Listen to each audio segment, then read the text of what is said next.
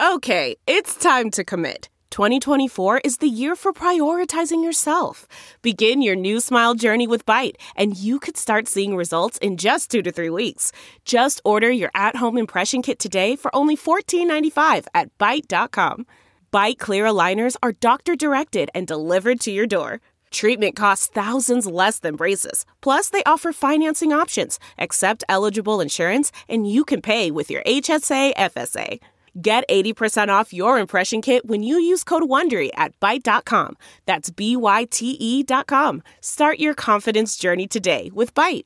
Delve into the shadows of the mind with Sleeping Dogs, a gripping murder mystery starring Academy Award winner Russell Crowe. Now available on digital.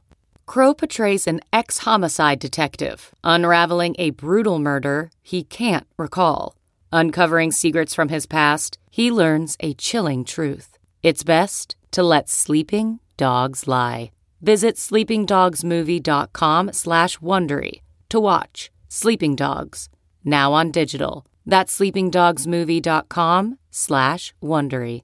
CarMax is putting peace of mind back in car shopping by putting you in the driver's seat to find a ride that's right for you. Because at CarMax, we believe you shouldn't just settle for a car. You should love your car. That's why every car we sell is CarMax certified quality, so you can be sure with upfront pricing that's the same for every customer. So don't settle. Find love at first drive and start shopping now at CarMax.com.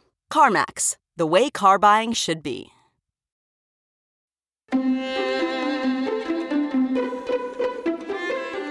From the Jill Schwartz Memorial Library here in sultry Savannah, this is Obscure Season 3, Wuthering Heights. I am your host, your friend, your ear lover, your literary mansplainer-in-chief and Georgianologist, Michael Ian Black, just returned from a sojourn in the Blue Ridge Mountains of North Carolina, where the wife and I took a short vacay in anticipation of the summer months in Savannah. We thought we should look at the hill country to see if that could be a remedy for the sweat, the humidity, the misery that is summer in Savannah. We stayed at a little Airbnb up there in the mountains on Lake Toxaway. Very pretty country.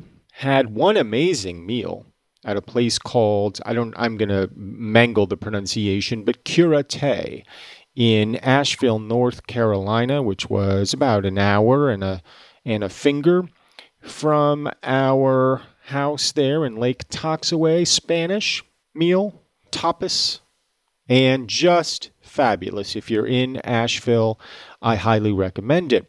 The house itself was adorable. The area surrounding was very pretty. The drive, unfortunately, was too long. It's just a long drive, 5.5 hours to get there. Now, if you're going to be there for a month or something, I say, well, that's not so bad. But for 3 days, such as it was with us, it felt quite distant, particularly with 2 complaining dogs in the back of the car, drugged though they may have been. And before I hear any criticism about drugging the dogs, keep in mind, I would have preferred to drug myself, but that was not plausible with the drive that we had ahead of us. And so the next best option was to sedate the animals. What did we do while we were there? Not very much of anything. I mean, we explored the mountain towns. We drove around a bit. We did a little hiking. We went to a state park. We went to Cashers, North Carolina, where my mother used to vacation when she was living down in South Florida. She and her partner Sandy would make the trek up to North Carolina for the summer, where they rented a cabin every year. So I had been there before, I guess. I had visited my mother down there in Cashers before, but hadn't returned in many years. And it was, I was seeing it, I feel like, with fresh eyes. We talked about going to the Biltmore Estate, the largest private residence ever constructed in these here United States. And that's outside of Asheville, and you can take tours of the thing. But prices for the Biltmore Estate audio self-guided tour started at $66. And though we could have shelled out that money, it seemed quite expensive to me. That seemed like more than I was willing to pay to look at a bunch of rooms, Ultimately, what are we looking at? Just a bunch of rooms all lined up, one after the other, probably filled with all kinds of stuff. And why do I need to who was it? The Rockefellers, the Vanderbilts? I don't know who built Biltmore. One of those families. I didn't need to give them any more money. I don't know if they still own it or not. I don't know who owns it. Doesn't really matter to me. It just seemed like too much. You can spend $250 on a tour there. I'm saying the prices started at $66 and went up to $250. Well, that just seemed like too much money to me. These rich families, these families of means, they just want more and more from you, don't they? Tough to be a family of means in some ways. I don't know how, but I imagine it is. The Earnshaws, for example, our family there in Wuthering Heights. I mean, they've got a nice estate. They've got some serving people. They've got some land.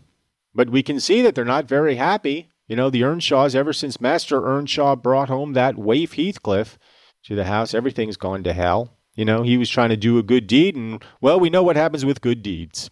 And we know what road they lead you down. And at the conclusion of our last episode, Master Earnshaw had just expired there in Wuthering Heights. The children are in shock. Mrs. Dean, our narrator for the moment, was quite upset. Joseph was scolding, as he does, the sanctimonious prick that he is, just telling everybody, oh, pipe down, he's in heaven, now be happy about it, why don't you? Well, because it's hard to be happy when somebody you love died, That's just a fact of human nature. Rarely does somebody die and you go, huzzah! Unless it's somebody who did some bad deeds on earth, but Earnshaw wasn't that. So that's where we concluded last episode, with the children comforting each other in their room at midnight. That was the end of Chapter 5. Now let us begin. Chapter 6, Wuthering Heights. Mr. Hindley came home to the funeral, and a thing that amazed us, and set the neighbors gossiping right and left. He brought a wife with him. What she was and where she was born he never informed us. Probably she had neither money nor name to recommend her, or he would scarcely have kept the union from his father. She was not... I didn't realize Hindley was old enough to marry at this point, but I guess he is. Remember, he got sent away to school, to some fancy private school. I guess it was some sort of college, and now he's got a wife, all right? So he wasn't there when his father died. She was not one that would have disturbed the house much on her own account. Every object she saw, the moment she crossed the threshold, appeared to delight her, and every circumstance that took place about her, except the preparing for the burial in the presence of the mourners. I thought she was half silly from her behavior while that went on. She ran into her chamber and made me come with her, though I should have been dressing the children. And there she sat shivering and clasping her hands, and asking repeatedly, "Are they gone yet?" Now, so I don't understand. I'm confused, as we all tend to be when reading Wuthering Heights about who's who. So Hindley Earnshaw is the eldest son, right? He got sent off. But now Mrs. Dean is saying she should have been dressing the children. What children? Because Catherine and Heathcliff are close in age to Hindley. So what children is she talking about? I don't quite know. Then she began describing with hysterical emotion the effect it produced on her to see black, and started and trembled, and at last fell a-weeping. And when I asked what was the matter, answered she didn't know, but she felt so afraid of dying.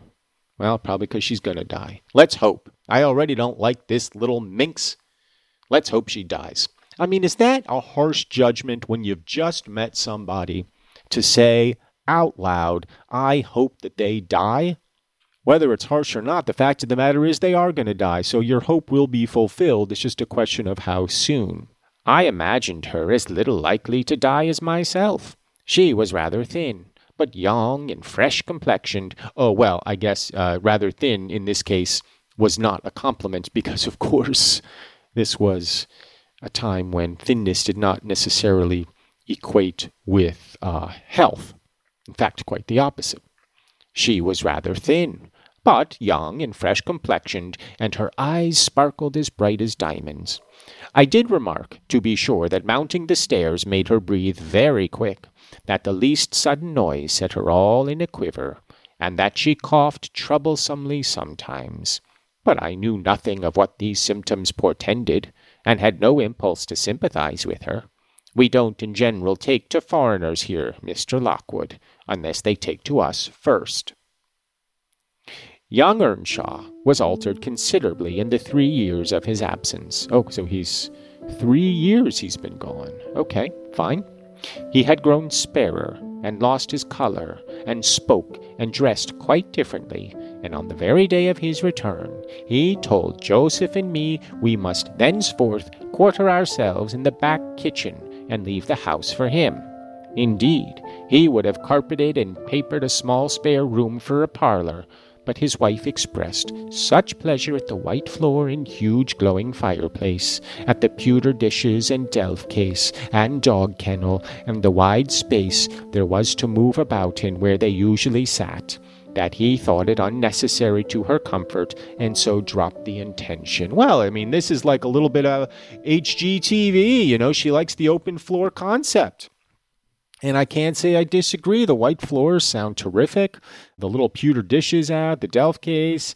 I'm not sure about putting the dog kennel in the house, but okay. But there's wide space to move around. You know, who knew all those years ago that they would like loft living, you know?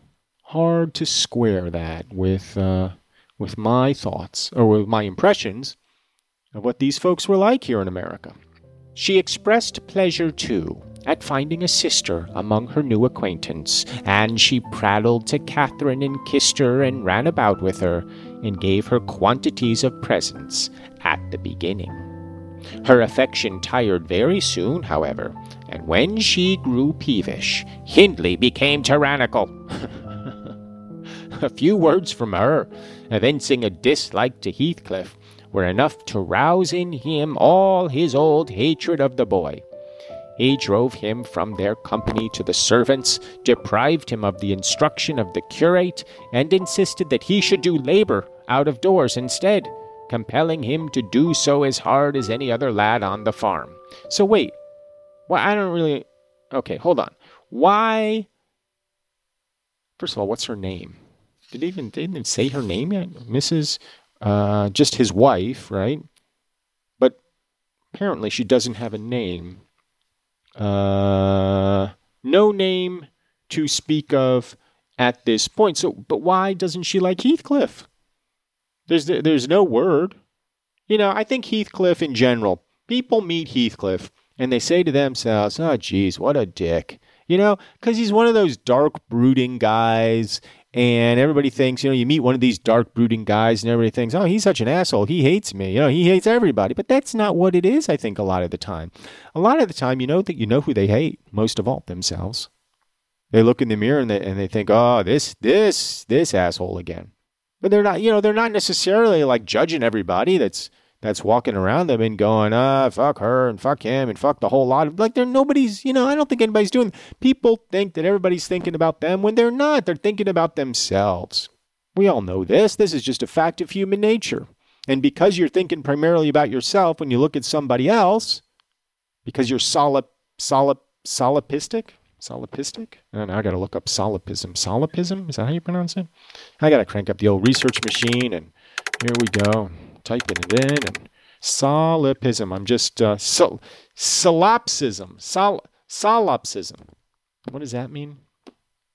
It means like something about it's just you, right? Something like that.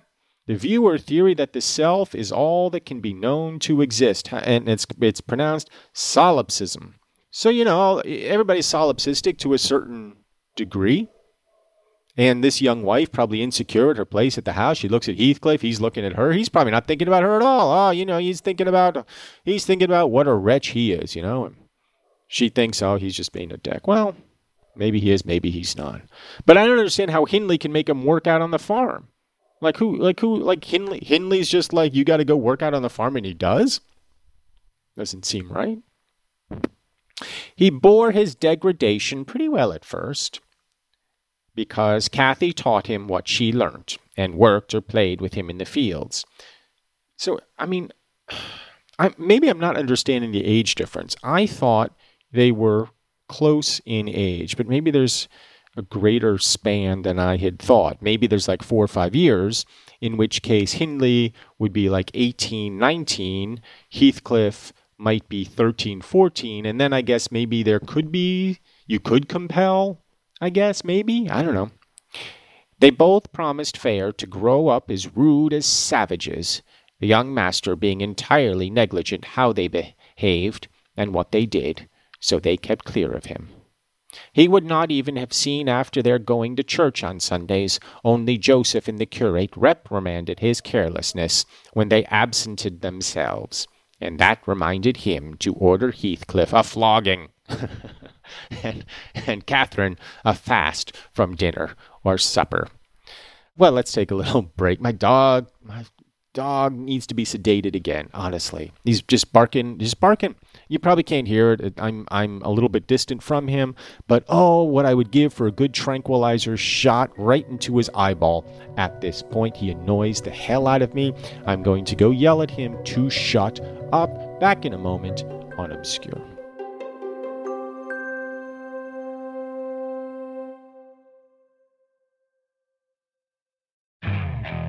Okay, picture this. It's Friday afternoon when a thought hits you. I can spend another weekend doing the same old whatever, or I can hop into my all-new Hyundai Santa Fe and hit the road.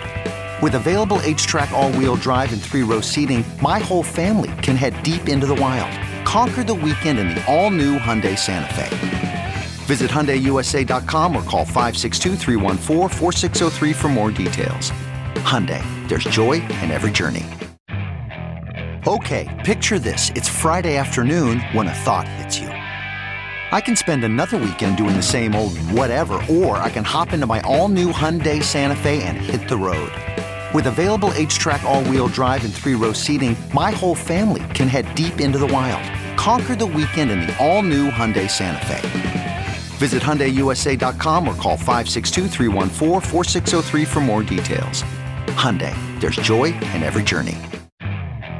Okay, picture this. It's Friday afternoon when a thought hits you. I can spend another weekend doing the same old whatever, or I can hop into my all-new Hyundai Santa Fe and hit the road. With available H-Track all-wheel drive and 3-row seating, my whole family can head deep into the wild. Conquer the weekend in the all-new Hyundai Santa Fe. Visit HyundaiUSA.com or call 562-314-4603 for more details. Hyundai, there's joy in every journey.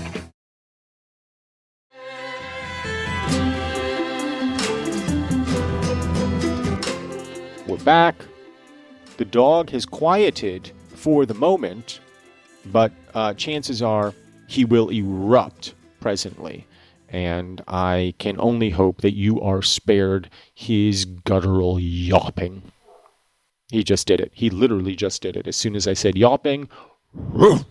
All right. So Catherine, Heathcliff, scheming, skipping church, getting flogged. But it was one of their chief amusements to run away to the moors in the morning and remain there all day, and the after punishment grew a mere thing to laugh at.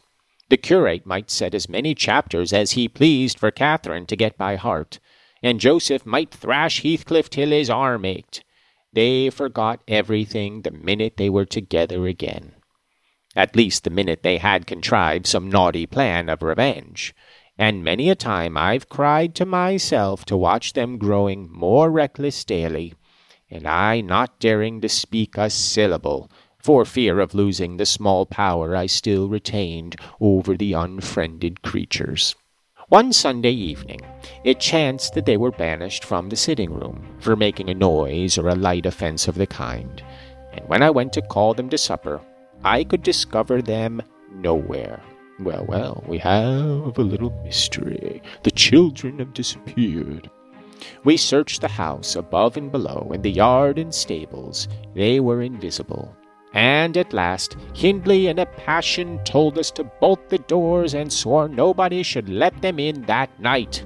The household went to bed, and I, too anxious to lie down, opened my lattice and put my head out to hearken, though it rained, determined to admit them in spite of the prohibition should they return. In a while, I distinguished steps coming up the road, and the light of a lantern glimmered through the gate. I threw a shawl over my head and ran to prevent them from waking Mr. Earnshaw by knocking. There was Heathcliff, by himself. It gave me a start to see him alone. "Where is Miss Catherine?" I cried hurriedly. "No accident, I hope?" "At Thrushcross Grange," he answered, and I would have been there too, but they had not the manners to ask me to stay. "Well, you will catch it," I said. "You'll never be content till you're sent about your business. What in the world led you wandering to Thrushcross Grange?" "That picturesque American town. Let me get off my wet clothes, and I'll tell you all about it, Nellie," he replied. I bid him beware of rousing the master, and while he undressed, I waited to put out the candle. He continued. "Cathy and I escaped from the wash-house to have a ramble at liberty, and getting a glimpse of the Grange lights, we thought we would just go and see whether the Lintons passed their Sunday evening standing shivering in corners where their father and mother sat eating and drinking and singing and laughing and burning their eyes out before the fire. Do you think they do? Or reading sermons and being catechised by their... Catechism? So, yeah. Oh, okay. So, I see. I see what he's... I was not quite understanding, but now I think I understand the tone of this. So he's saying, this is what we have to do, so let's go see if the Linton children have to do the same. Cathy and I escaped from the wash-house to have a ramble at liberty, and getting a glimpse of the Grange lights, we thought we would just go and see whether the Lintons passed their Sunday evenings standing shivering in corners while their father and mother sat eating and drinking and singing and laughing and burning their eyes out before the fire. Do you think they do? Or reading sermons and being catechised by their manservant and set to learn a column of scripture names if they don't answer properly? Probably not, I responded. They are good children, no doubt, and don't deserve the treatment you receive for your bad conduct.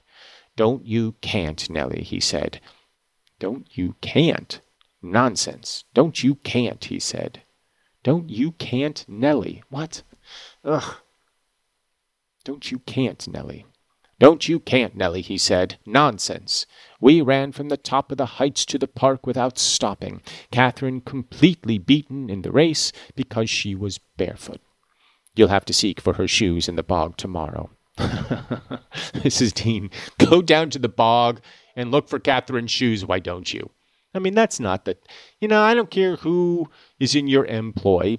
You don't make anybody go down to the bog to look for shoes. You go, if you want to find the shoes, and you find them yourself. You don't ask somebody else to dredge the bog for you. We crept through a broken hedge, groped our way up the path, and planted ourselves on a flower pot under the drawing-room window. The light came from thence. They had not put up the shutters, and the curtains were only half closed. Both of us were able to look in by standing on the basement and clinging to the ledge, and we saw... it was beautiful. A splendid place carpeted with crimson, and crimson-covered chairs and tables, and a pure white ceiling bordered by gold. A shower of glass drops hanging in silver chains from the center, and shimmering with little soft tapers. Old Mr. and Mrs. Linton were not there. Edgar and his sister had it entirely to themselves. Shouldn't they have been happy? We should have thought ourselves in heaven. And now guess what your good children were doing. Isabella, I believe she is 11, a year younger than Cathy. Okay, so Cathy's 12. Fine. Isabella, I believe she is 11, a year younger than Kathy, lay screaming at the farther end of the room, shrieking as if witches were running red-hot needles into her. Edgar stood on the hearth weeping silently, and in the middle of the table sat a little dog, shaking its paw and yelping, which from their mutual accusations we understood they had nearly pulled in two between them. The idiots! That was their pleasure, to quarrel who should hold a heap of warm hair, and each began to cry because both, after struggling to get it, refused to take it. We laughed outright at the petted things. We did despise them. When would you catch me wishing to have what Catherine wanted, or find us by ourselves seeking entertainment and yelling and sobbing and rolling on the ground, divided by the whole room? I'd not exchange for 1,000 lives my condition here for Edgar Linton's at Thrushcross Grange, not if I might have the privilege of flinging Joseph off the highest gable and painting the house front with Hindley's blood. So, the Linton, he went to go see the Lintons, spy on the Linton family. And, he goes up to the house. And, God, it's gorgeous in there. Oh, look at all this lifestyles of the rich and famous with the Linton family. They got nice stuff, and the ceiling's white and trimmed with gold, and a warm fire glowing, and they've got the place to themselves, just the kids, and it's Sunday night, and it should be just a time for eating mutton and drinking chocolate milk and having themselves a grand old time. But what does he find? The Linton children separated at the length of the room, each one more miserable than the next, because they both wanted to pet the same damn dog. This is the problem with people of means. They can never be satisfied. It's also Alexander Hamilton's problem, if you recall, from the musical. But these people, they have everything, and what do they want? Yet more. Now, perhaps we are all guilty of this greed. The greed, I suspect, infects us on the genetic level. It is a kind of acidic malevolence that eats away at our cells if we are not able to tame it. And what is the history of human spiritual seeking, if not the history of attempting to tame want? But these are just children, of course. They see a dog, they almost break the thing in half, each one trying to pet it, and everybody ends up miserable, including the dog, who's holding his paw and yelping. So, Heathcliff sees that and says, well, I wouldn't change places with them for all the tea in China. Even if I got to throw Joseph off the highest gable, I would. He's not saying he wouldn't want to live like them. He's saying he wouldn't want to be them. He wouldn't want to have that kind of misery in his life. He's kind of a Huckleberry Finn, isn't he? Just in better clothes. He's a rebel. He's a free spirit. He doesn't mind getting the occasional whooping. And he wouldn't give that up. He wouldn't give up the essence of who he is. And yet, when we meet him, he seems to have given it up. So, he said, I wouldn't change places even if you let me paint the house front with Hindley's blood. Hush, hush, I interrupted. Still, you have not told me, Heathcliff, how Catherine is left behind. I told you we laughed, he answered. The Lintons heard us, and with one accord they shot like arrows to the door. There was silence, and then a cry. Oh, Mama, Mama, oh, Papa, oh, Mama, come here, oh, Papa, oh. They really did howl out something in that way. We made frightful noises to terrify them still more, and then we dropped off the ledge because somebody was drawing the bars, and we felt we had better flee. I had Kathy by the hand and was urging her on when all at once she fell down. Run, Heathcliff, run, she whispered. They've let the bulldog loose and he holds me. So, wait. I mean, she's very noble. The bulldog is biting her on the ankle, and she's saying, save yourself, Heathcliff. Let me be eaten by the bulldog. The devil had seized her ankle, Nellie. I heard his abominable snorting. She did not yell out. No, she would have scorned to do it if he'd been spitted on the horns of a mad cow. I did, though. I vociferated curses enough to annihilate any fiend in Christendom. And I got a stone and thrust it between his jaws and tried with all my might to cram it down his throat. A beast of a servant came up with a lantern at last, shouting, "Keep fast, Skulker, keep fast!" He changed his note, however, when he saw Skulker's game. The dog was throttled off, his huge purple... Oh, I'm reading in her voice, and I should be reading in his. I mean, it's very complicated, all the different narrators. He changed his note, however, when he saw Skulker's game. The dog was throttled off, his huge purple tongue hanging half a foot out of his mouth, and his pendant lips streaming with bloody slaver. The man took Kathy up. She was sick, not from fear, I'm certain, but from pain. He carried her in. I followed, grumbling execrations and vengeance. "What pray, Robert?" hallooed Linton from the entrance. "Skulker has caught a little girl, sir," he replied. "And there's a lad here," he added, making a clutch at me, "who looks an out-and-outer. Very like the robbers were for putting them through the window to open the doors to the gang after all were asleep, that they might murder us at their ease. Hold your tongue, you foul-mouthed thief, you. You shall go to the gallows for this. Mr. Linton, sir, don't lay by your gun." "No, no, Robert. Do you hear these dogs? I don't know if you can hear them. But they will not stop. They were terrible in Connecticut when we lived there, and they've grown far worse in Savannah. Far worse. Because it's an urban environment, they see many more things to bark at. And it's atrocious. Hate them. I hate them. Look. Nobody ever says they hate their dogs. When they do this, I hate them. All right, my mood is spoiled. But look, we're at the end of our time together anyway. Might as well wrap it up here. The Heathcliff is now being threatened with the gallows for showing up there and, with the gal who's been mauled by the dog. And, there's trouble. There's trouble there in River City, or Thrushcross Grange City. The servant is saying, look at this kid. He's an out-and-outer. Look at him. The dark skin, the dark hair, the dark flashing eyes, the sullen mien. Clearly, he was buttering our house up for robbers to come and murder us in our sleep. And Mr. Linton will respond to that charge next episode when we return. Hopefully my dogs will have found another home by then. That is my fondest desire. And hopefully I will have found some sort of home to escape to in the summer. It's months away. Who am I kidding? And I'm broke. What am I going to do? Buy a house? No. But maybe I can Airbnb something. Who knows? We'll see. I don't know. But, when you live down here, as I have for the past, several months, the thought of summer is just always in the back of my mind, going, well, what the hell am I going to do this summer when I'm miserable again? Don't know. I don't know.